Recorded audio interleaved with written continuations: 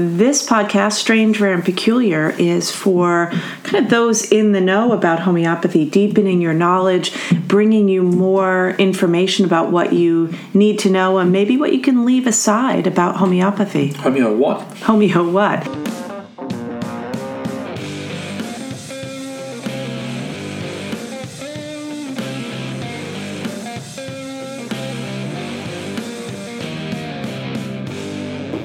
All right, we're back. We're back. We've been away. Good morning, good afternoon, and good evening. We've been away, well, both literally and figuratively. Where have you been? Where have we been? We went to Florida. How's Florida?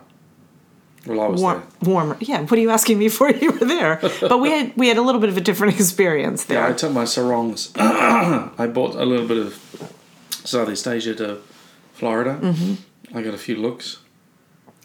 I don't even have. I can't even.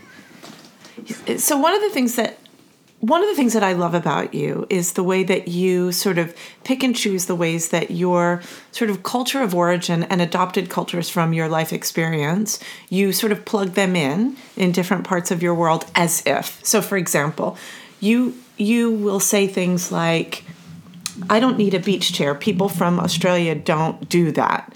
I don't know if I said Australia. Well, you said something about like, they just sit on the sand. Now, I've been to Australia many times, and I've been to the beach. Uh-huh. They sit on chairs just like other people do. I don't remember it. It's very strange, your memory. I could just tell you that Italian girls from New Jersey do not sit directly on the sand without a towel or, preferably a chair. Right. Anyway, this is just a bizarre start to a podcast. What else has been going on with you? I submitted my thesis yesterday. Yesterday at 3:03 p.m. But it just got accepted, right? From the library. The formal sort of acceptance of the formatting for publication. What's the difference? What's the process? What do you mean? Well, why does the library accept it? You know, that part. It goes into the permanent archives. Yeah. Fantastic. Yeah. So you're done. Yeah, I'm done. I can't actually believe it. 4 years. It's incredible. 4 years. Tell us about the journey. We just talked. It was interesting. We talked about this last night. We took a little break because once my submission happened, I went to the woods. I just had to go to the woods with the dog, and then we went out to dinner because I couldn't actually think.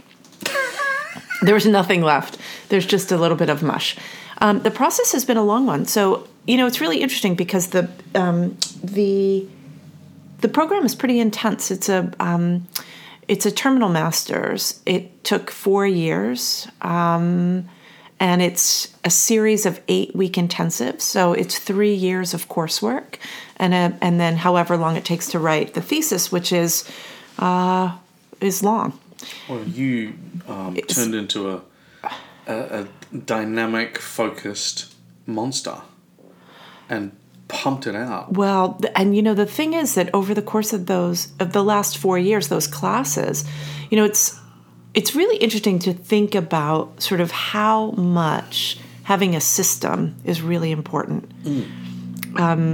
I know I joke about this, but someone on our team said, "Oh, I didn't realize you were organized or used a spreadsheet." And I was just like, wait, for real?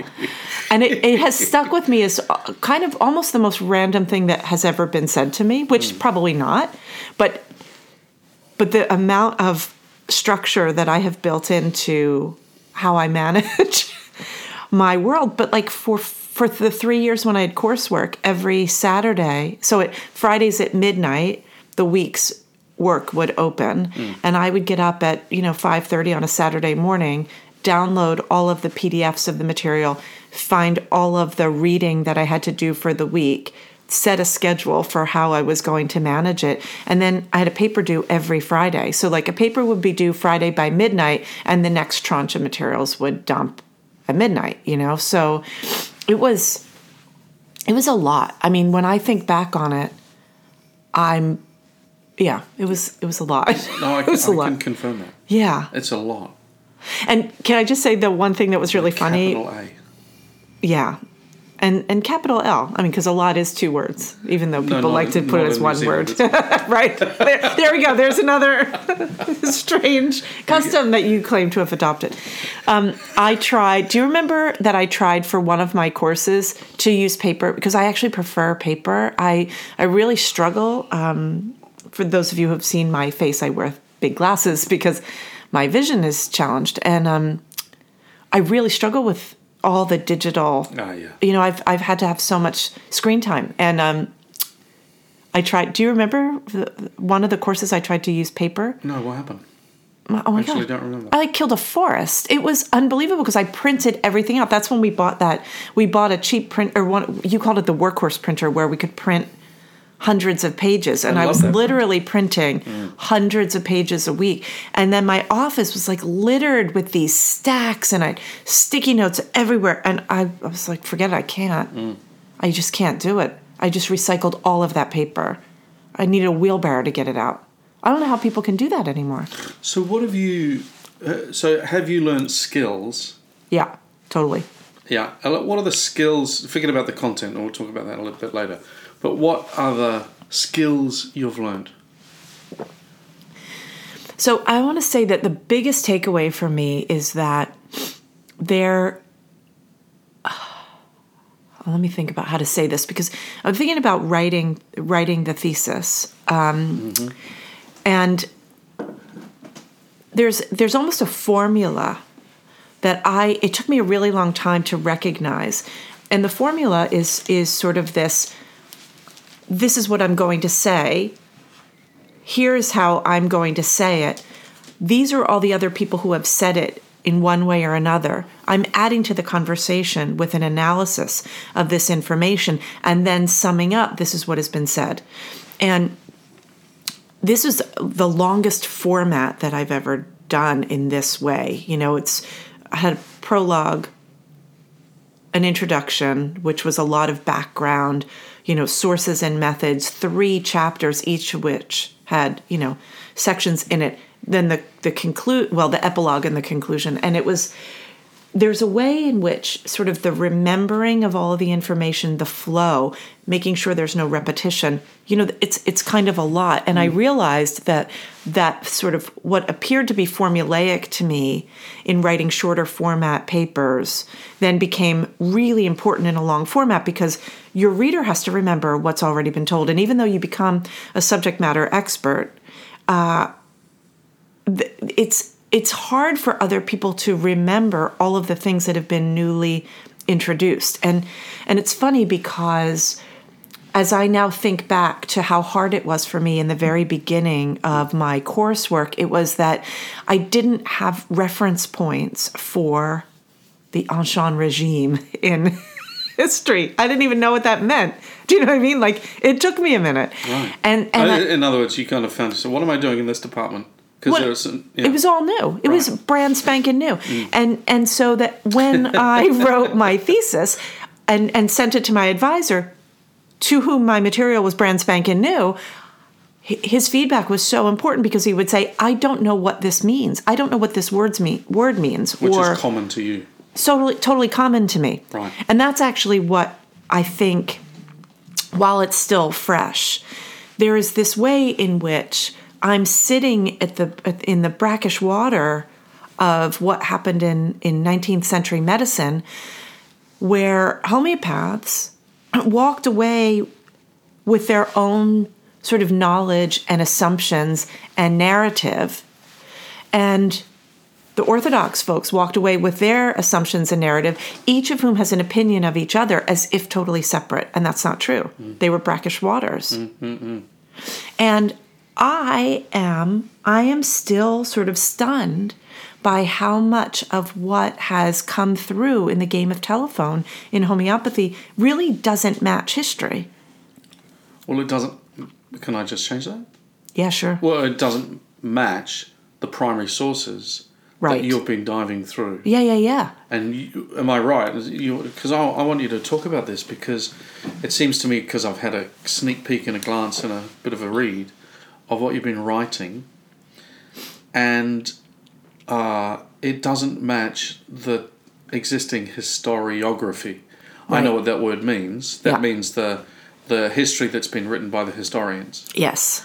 And I'm stonkingly amazed by that. Me too. Can I ask you something, though, before we get to that? Yeah. Because you said something, and I just want to reiterate this, dear listener, because Denise is weird. Let me tell you. Oh, great! Oh, I can't. How weird! I just want to just say this because, I mean, and I'm speaking from my own experience, but I've watched and actually read quite a bit about writers. You know, writers often are reflective people, and in interviews you'll hear a writer talk about how they write. Mm-hmm. You know, and or musicians actually. I think for some reason once on YouTube I found Mahler. You know, a documentary on Mahler, and he would walk out of the house every day, walk down to the bottom of the garden to his little rotunda, and he would sit and write music. And then he'd get up at 10:30, he'd walk back to the house for his cup of tea, and he'd walk back down. You know, there's just things about writers that are quirky. And what's amazing to me about you, and I did not know this until really the last, say, 3 months, and definitely the last 4 weeks, is that what you write is complete. It's almost as if it doesn't need a draft. Now, I know you sent it for comments, but that's part of an academic process. But what comes out of your head is it's done and it flows. Now, from experience... Yeah, I've read your work. Yeah, I know, but I mean, I don't know that you've seen me... Because you've not seen me write any of those books, have you? Because it's chaotic. Yeah. And it's like... Because it's spoken, it's a paragraph here, that gets moved up there, then it gets split in half, and that gets moved to that chapter, and you know, it's a very different process that requires 285 drafts. Yeah. And yours doesn't. It's astonishing. And I don't have context because that's just how I work. But I'm also, when I'm in it, and there's no talking to me about anything else. Yeah, right. It reminds me of Shelby Foote. Oh, gosh. Have you talked on the podcast about Shelby Foote? No. Shelby Foote is, you probably know if you're in these parts, or some people probably don't know. Now, he was born in 1932. He's an American writer. He calls himself a novelist, but he's not really. He's a historian, and he wrote those 3 amazing books about the Civil War.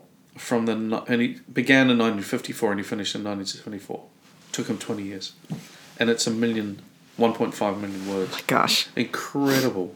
And anyway, long story short, he's the amazing Southern voice in Ken Burns' documentary on the Civil War. Yeah, and I think that's now, is that 90s or early 2000s? I have no idea. 20 years I ago. didn't even know about it till you mentioned it. Oh, it's incredible! I'm watching it for the second time. I know. And so Shelby Foote, in an interview, just described how he writes, and it's how you write. It's almost, but he uses a quill. I would use a quill if I could. Are you kidding? But I mean, I think, in all fairness, that was how I earned my living before becoming a homeopath, was as a writer. Right. And so it's like, it's just a part of my, it's a part of my process. And also, I think being a reader, I would hide as a child in the basement to not have to go to summer camp so that I could read. I had a flashlight. I just would, it's just part of my geek nature. Anyway, I don't want to talk about that. Well, I want to talk about that because you need to contextualize that, because that sounds like you're in like Harry Potter, unlocked under the thing. But you would hide, because summer camp for you would be a day trip, right? Yeah, it was, and I didn't want to go. I would rather stay home and read books. But you couldn't read up in the public part of the house. You'd have to hide, right? Well, because I would pretend I went to camp and I would just stay and read books. Anyway, but so this. All right, don't talk about that. No. But process is really important. Yeah. And I think, so there are a couple things that I was thinking about along the way that, homeopathy students, or homeopathy is really hard. And I think it has been made harder because people it's been a game of telephone where charismatic teachers along the way have put their own spin on it and made it into now 50 million things as opposed to one thing. Now, what complicates that is that it is one thing, but that one thing that Hahnemann created over the course of his lifetime, right? So when we put him into historical context, he was born 1755, lives to 1843, but homeopathy really had its heyday sort of just before and in, say, the 25 years after Hahnemann died. Got it. Hahnemann was trying to put the brakes on some changes, but he died even before the Homeopathic Medical College of Pennsylvania really was started. It was started after Hahnemann died. So there was the Allentown Academy, which was a postgraduate educational experience taught in German to doctors already. That folded a year after Hahnemann died. And then there were 7 years. I might have my dates a little bit off. I think it didn't last till 1837 because of the crash. But they still pumped out some diplomas after that. Yeah, and Hahnemann was asking for the diploma for Melanie. That's right. And so that's got to be 1841. Yeah. So, because there were 7 years of no homeopathy education in America. Right. So whatever that date is. But the reason I say this is because Hahnemann was already saying, hey, don't, there's new scientific information coming in. Be selective with it. Don't set it aside, but be selective. Don't leave this philosophy built on the universal laws, built on the laws of nature that can be applied to the human. Don't leave that aside in favor of new shiny reductionistic toys. And I think what I got out of this, the biggest takeaway is homeopathy is going to always be difficult because you cannot ignore scientific advances. You can't. You can't put the reductionistic toothpaste back in the tube. And so the two main characters in my research, it really boiled down to Constantine Hering and Adolphus Lippi. And they each represented, it was interesting because they each would consider themselves to be staunchly Hahnemannian, but Hering is Hahnemannian with a scientific twist, and Lippi is really fighting to keep the universal laws in sight. Here's where the historiography tells, as you call it, a porcupine, is that there was a fight. Hering and Lippi had a fight. No, yeah, Al's raising his fists. I don't think they actually duked it out, but they did part ways for a bit. Yeah, they did. Well, for a bit, till the end of their lives. They never rekindled their friendship, and they went their separate ways in homeopathy. Hering is a really interesting character because he was advocating for the adoption of new scientific procedures. He was a scientist, and he declared himself a disciple of Hahnemann. And I found it was really interesting because in all the primary source research that I did, it was like, well, how do we know what these people thought? And I would find little bits and bobs along the way. And in the preface, Hering wrote a preface to the third American edition of the Organon, where he says, I am a disciple of Hahnemann. However, Hahnemann would agree with me because he says, test your theories. And even, to the great master, I would say, I only take your theories not at face value, but based on how things play out. Okay, you can say anything, but what you do is really, what's important. And what I kind of came to is that Hering, he was informed by his own life and his experiences, starting from when he had his dissecting injury in 1822. He was writing the refute to homeopathy. He gets this injury from dissecting a suicide victim. He's none of the, allopathic or whatever, the interventions of the time, calomel leeches, silver nitrate, none of it helped. And so one of his friends, who was a medical doctor but also was really into Hahnemann, says, try this, and gives him a dose of arsenicum, and that cures his dissecting wound. And then he becomes a fanatic. But Hering, when he was in Germany and he was studying medicine, he was studying under people who were experts in pathology.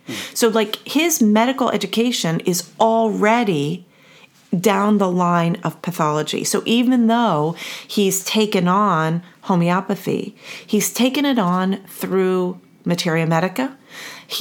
I'm not convinced that he's ever fully on board with Hahnemannian philosophy.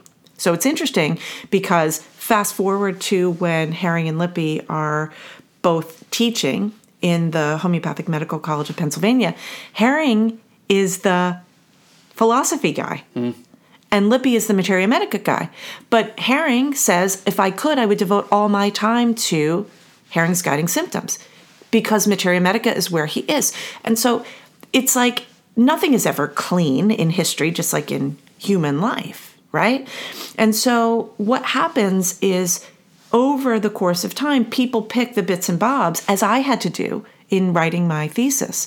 You pick things that forward your narrative. Well, what was the core issue between the disputes with Hering and Lippi? Well, it has to do with pathology. But because, I want to say it in sort of the shortest and cleanest way possible, but pathology doesn't mean Hering, yes, Lippi, no. But that's the way that people have made it seem. They go, oh, well, Lippi says all you need are the law of similars. You don't need pathology. Okay, so what did people do with that? In a case. In a case. When you're analysing a case. Yeah, but it's not that simple. And he was a medical doctor. And this is where I think people get it wrong, because they use Lippi's argument as a way to say you don't need medical sciences in homeopathy. Just go with the law of similars. Well, similars and homeopathic theory has become stuff that has nothing to do with homeopathy. And so they take it and it's like, everybody's been lipified. But in reality, they still taught pathology. Even in the year that Hering left to say homeopathy needs to be more scientific or they're going to call you quacks. Yeah. They still taught pathology. They still taught using the textbook of the guy that they fired, Rao, or they didn't technically fire him. He didn't get a chair in pathology. So I don't understand how this argument has been forwarded, right? So what I did was I went in the archives and I went through the announcements of every year of the college, every single year that it existed. And I looked at what were they teaching, who was teaching it, what were the required textbooks, and so on and so forth.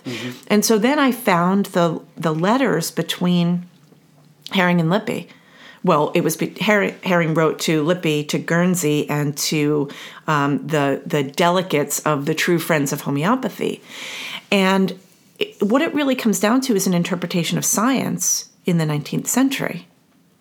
And I think that that's a really interesting argument. And I think that we can't fully understand it without really looking at what was happening in science and how were the proponents of quote unquote science, which is basically allopathic science, it's the reductionistic science. Where were they going? But isn't it laboratory science? Yes. It's about, isn't it about, sorry to interrupt, but I mean, I understand it, if there is and there had to have been a clear difference of opinion between Lippi and Hering. Totally. But it's not about science, I suppose, but it is about the emphasis on what's going on in the patient when we're analysing their case and the reason that they're ill, reason that they've got their problem. Yeah, it was a more subtle conversation. Right, and so let's say in science, as you head to the back end of the 19th century, you've got the beginning of laboratory science, blood work, germs, germ theory, and Lippi's saying not interested in that. Well, I'm not so sure about that. Okay. And the timing is interesting because it's so it's really super complicated because And this is one of the things that I had to tackle that was very difficult to cross the Muggle line with, and that is there's an arc in the uptake of new information that happens over time. Yeah. So the way that the allopathic arc has been documented through their historiography, which only includes us as a peripheral nuisance, basically. Actually, I shouldn't say that. That's really unfair. Some historians have actually noted that homeopaths were way more scientific. In other words, if science is about reproducible experimentation, that's baked into the cake. Huh. But that's not how they looked at it, because they didn't understand how Hahnemann, as an empiricist from day one, his first paper on homeopathy was called The Medicine of Experience, right? That was 1796. So, but the way that we find our place in history as scientists is more about institutions, right? Because that's what history was looking at for a long time, was sort of the institutionalization of how science and medicine sort of made their way through the arc of time. And so the way that the history of medicine, which has its own complicated history, which we can't get into, but which was super helpful for me to learn, right? But the history of medicine, looking at the 19th century, says first you sort of come over the hump from the 18th to the 19th century, and everybody is holding on to rational systems. In other words, there wasn't enough sort of technology and understanding to break things apart, and it's still holding on to these Hippocratic ideals. Yeah? So these rational systems were systems that were looking for answers to how things work. Now, you mean theories on disease? Not theories on disease, theories on sort of health and well-being, because it was still attached to the Hippocratic thing, right? Because, and this is where it gets really semantically based, yeah? Because so it goes in the allopathic realm, people are holding on to old systems, and then they go, okay, we got to pull away from these systems. How do we do that? We do it at the bedside. Yep. By looking at what's happening with the patient, and we become empirical. But this means something different than it does to homeopaths. And this is, of course, what made me bang my head against the wall in the beginning, where I'm writing papers and I'm getting feedback that says, no, you're misunderstanding this. And I'm like, wait, how? Empiricism is X, right? It is the actual experimentation, and I know it as a homeopath. But it didn't happen in allopathic medicine until the sort of the early to middle part of the century, as they're letting go of rational systems. And this is when the sort of French bedside medicine is influencing American medical behavior. Okay, then they leave that behind when pathology comes along. That's when it moves into the laboratory, or the laboratory, as you would say.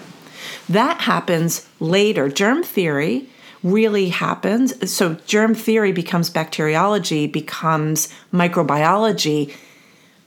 Late 1870s, you've got Pasteur, you've got Koch, you've got Lister, right? And then you pop over to the 20th century, and then it's a whole different ballgame. Okay, now, homeopathy, people say, oh, there were homeopathic hospitals, and they were operating, and everything was great. And then, Flexner comes along. Flexner comes along in 1920. Problems in homeopathy started in 1860, 1870, 1880 for sure. And 1881 is where the huge rift really becomes apparent, because homeopathy had already started to cannibalize itself. It was having its own problems. And it wasn't just, do we adopt pathology? It's much more complicated than that, right?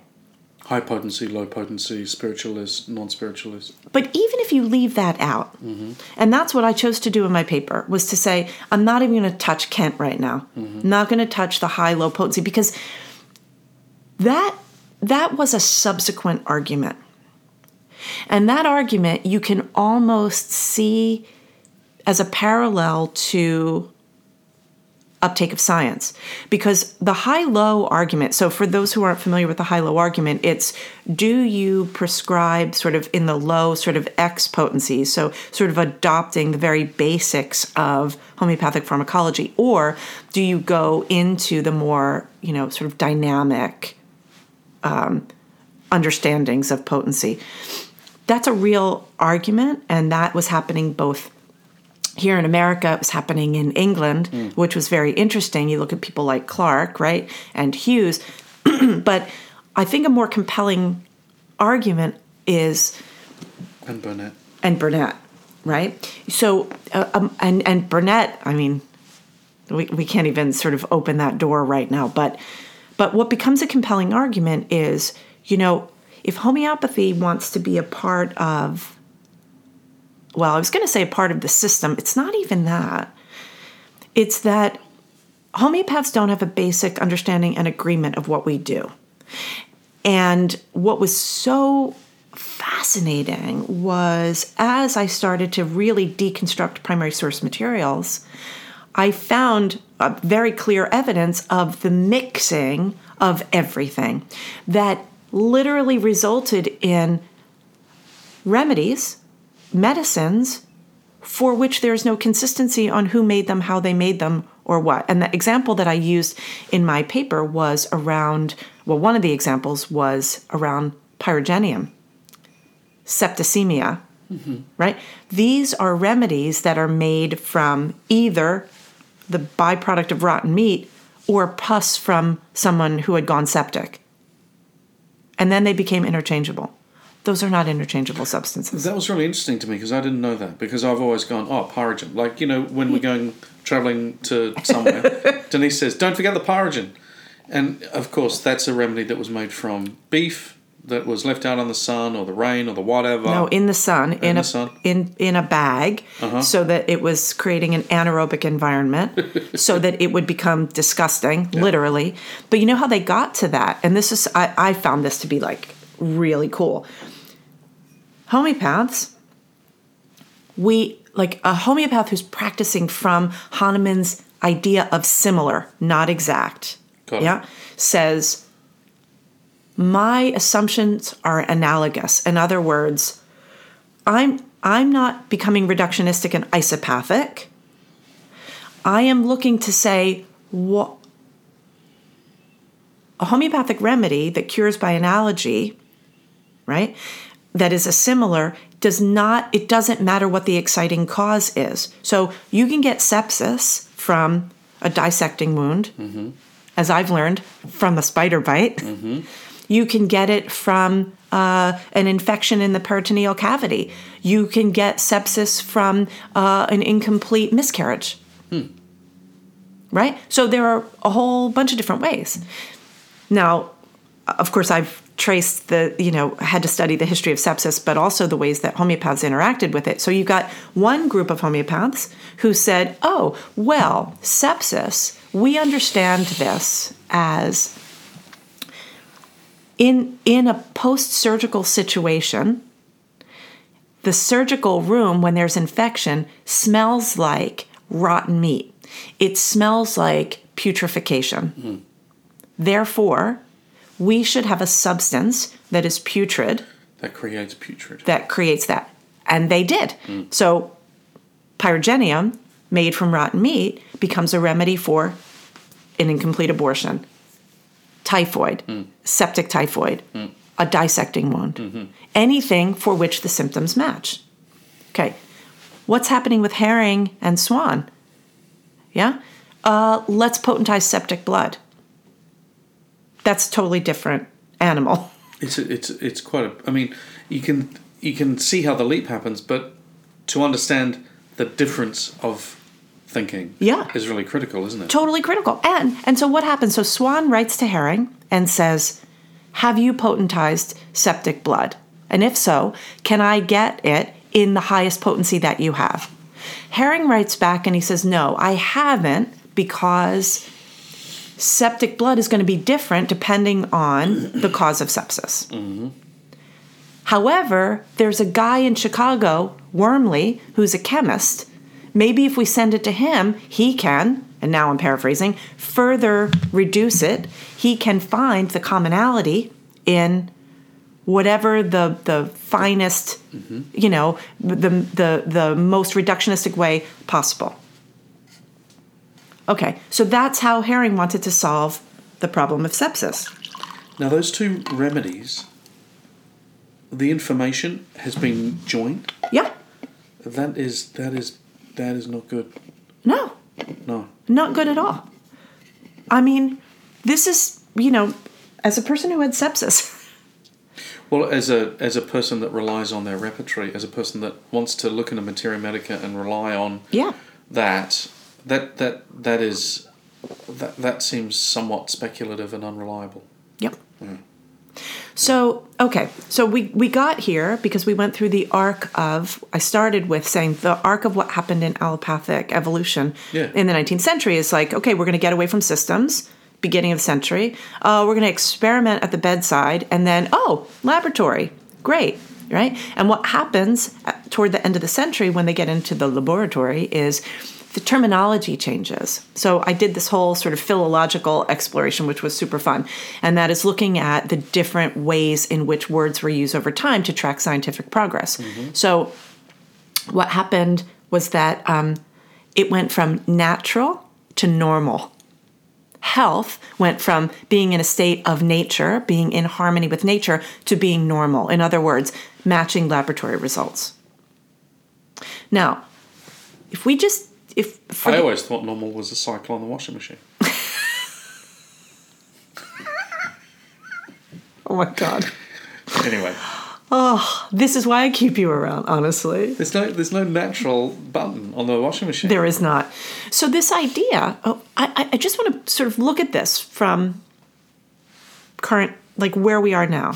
What happens when a client comes to you and says, my thyroid labs are off? Mm. They have been told that they're out of the range of normal. Mm. My blood pressure is high.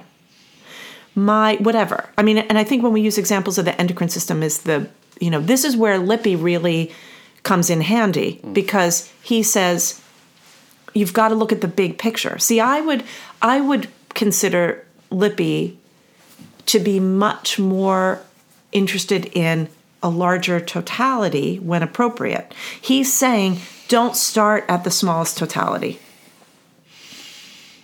Understand the bigger picture.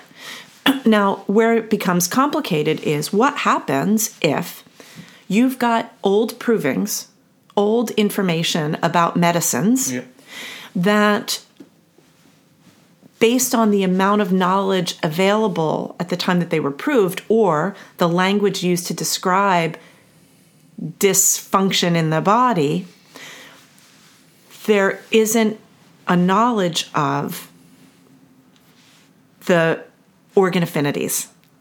Okay?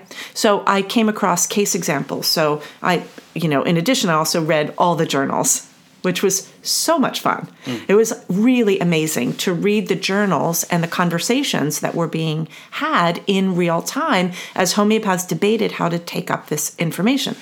And so I can't remember who made this argument, but they were talking about a case where it would have been someone on the Herring side of things said, okay, but you've got the externalization of symptoms and it's, elevated heartbeat and, the auscultation or the listening to the chest cavity, reveals fluid, Well, if it's the heart, it's one set of remedies. If it's the lungs, it's another set of remedies. If the pathology would tell you, is there, examination would tell you that there's a pathological impediment, and you might be prescribing on something for which, you are going at the wrong organ system, or, you're prescribing on the results of the disease as opposed to the organic disease. Can I give you an example? Yes. Yeah, so there's this famous, amazing case. I always teach it when I'm teaching the work of James Quantum Burnett. Yeah.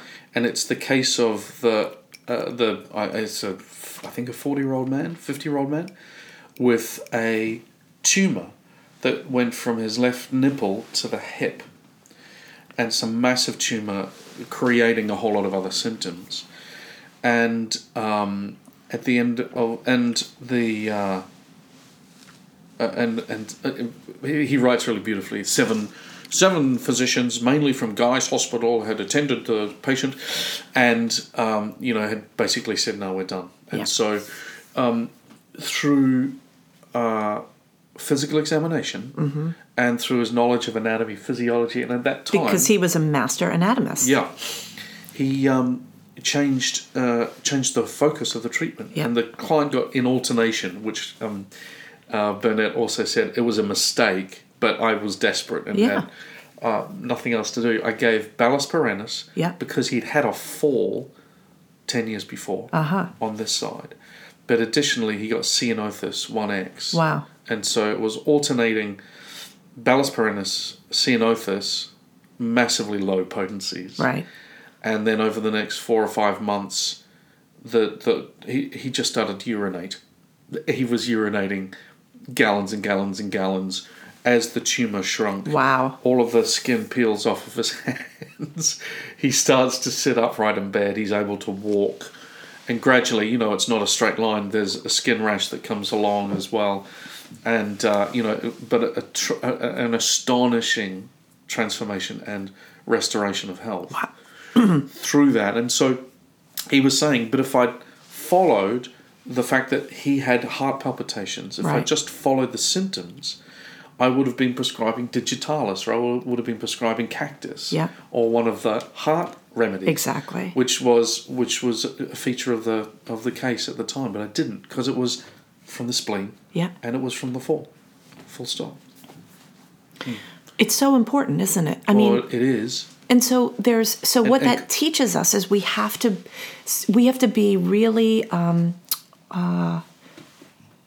considerate of the adoption of new knowledge, and we have to figure out how it fits into what is ultimately an amazing system. What it makes me think? What? We've got to push back against the students that say, "Oh, why do we have to learn anatomy and physiology? Oh my God, 94 hours."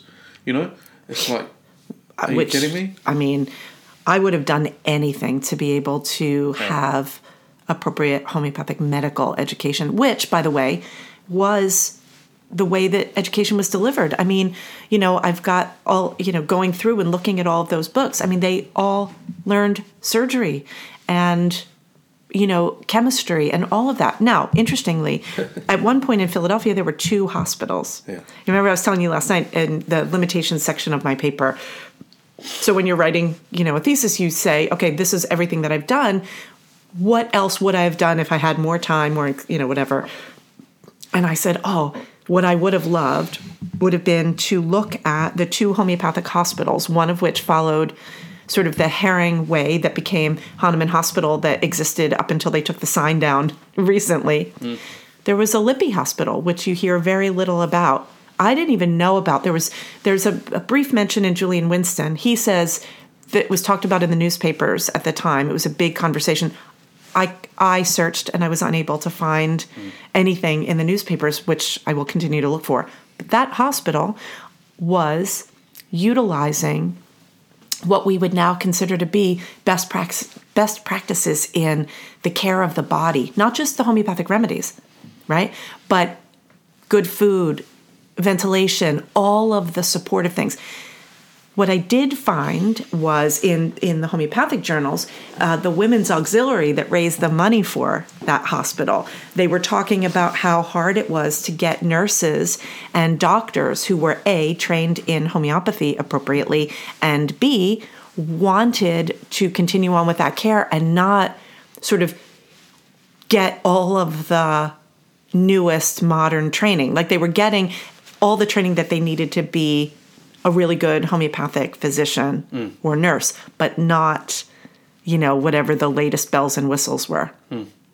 And so it's interesting that the organization that went on into modernity was the scientific one. Was the scientific one that just adopted all the new things that ultimately became a lead. Hahnemann Hospital was a leader in a variety of medical things. I can't remember, something to do with the kidneys. That's not my area of expertise anyway, but that was really super interesting to see. And I would have loved to have really gotten into patient records in each of those hospitals to see what What were the homeopaths doing at the bedside? You were going deep down that rabbit hole.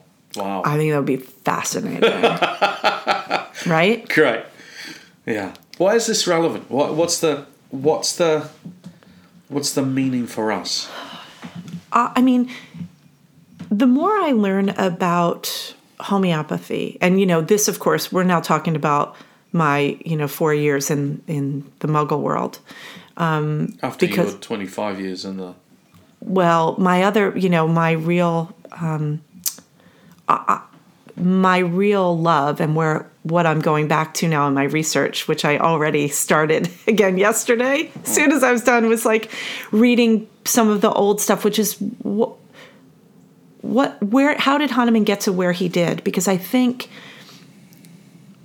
if we could really understand homeopathy better, and if we could adopt the appropriate innovations, technological and medical innovations, we can really change medicine.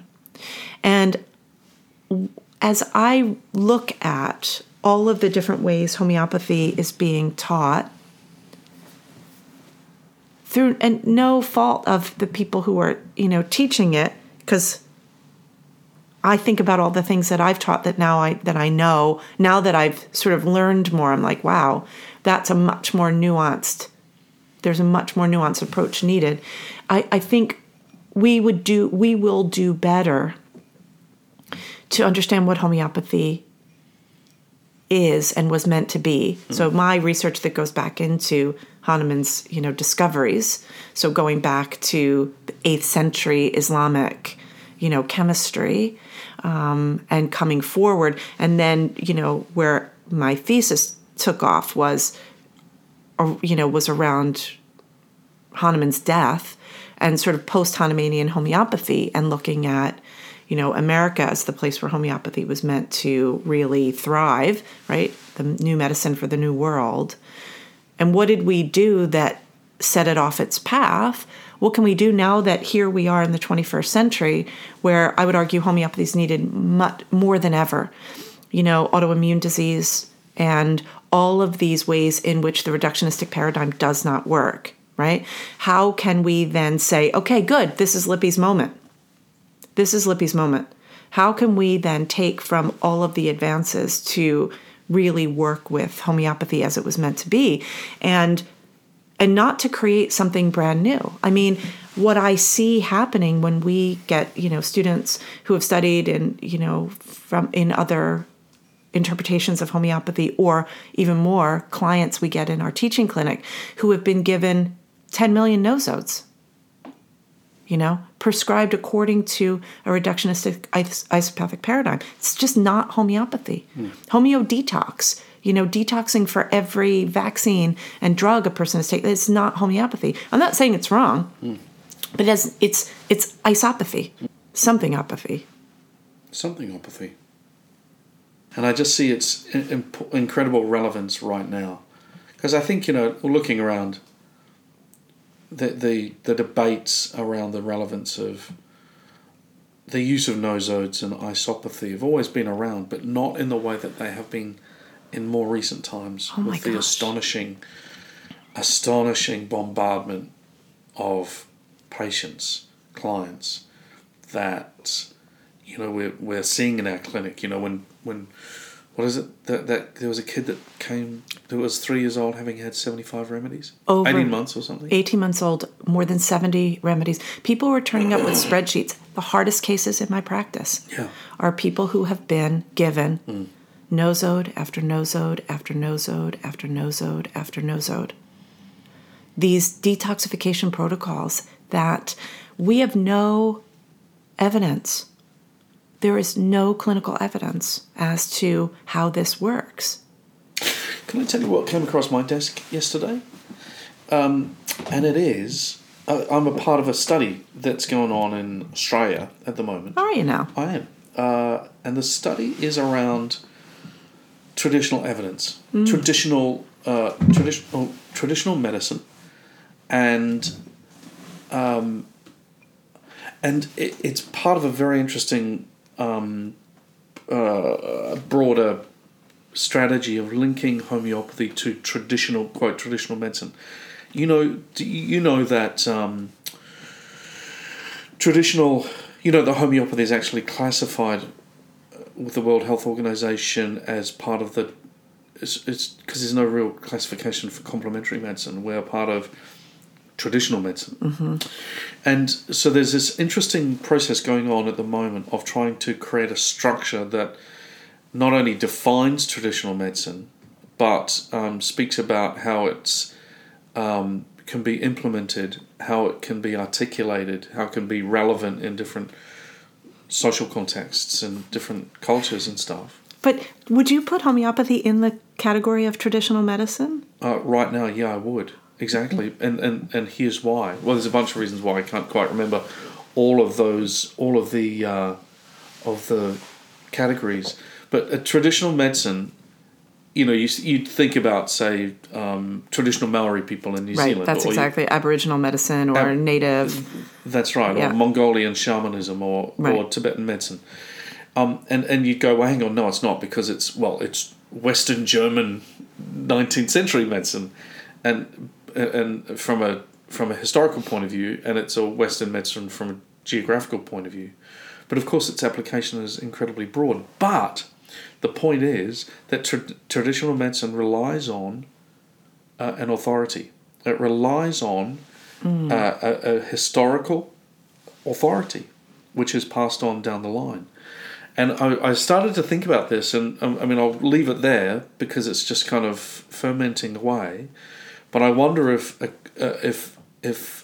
considering that the application of homeopathy as a traditional medicine is defined by those things that are relevant for traditional medicine, I think it could be a way forward for us.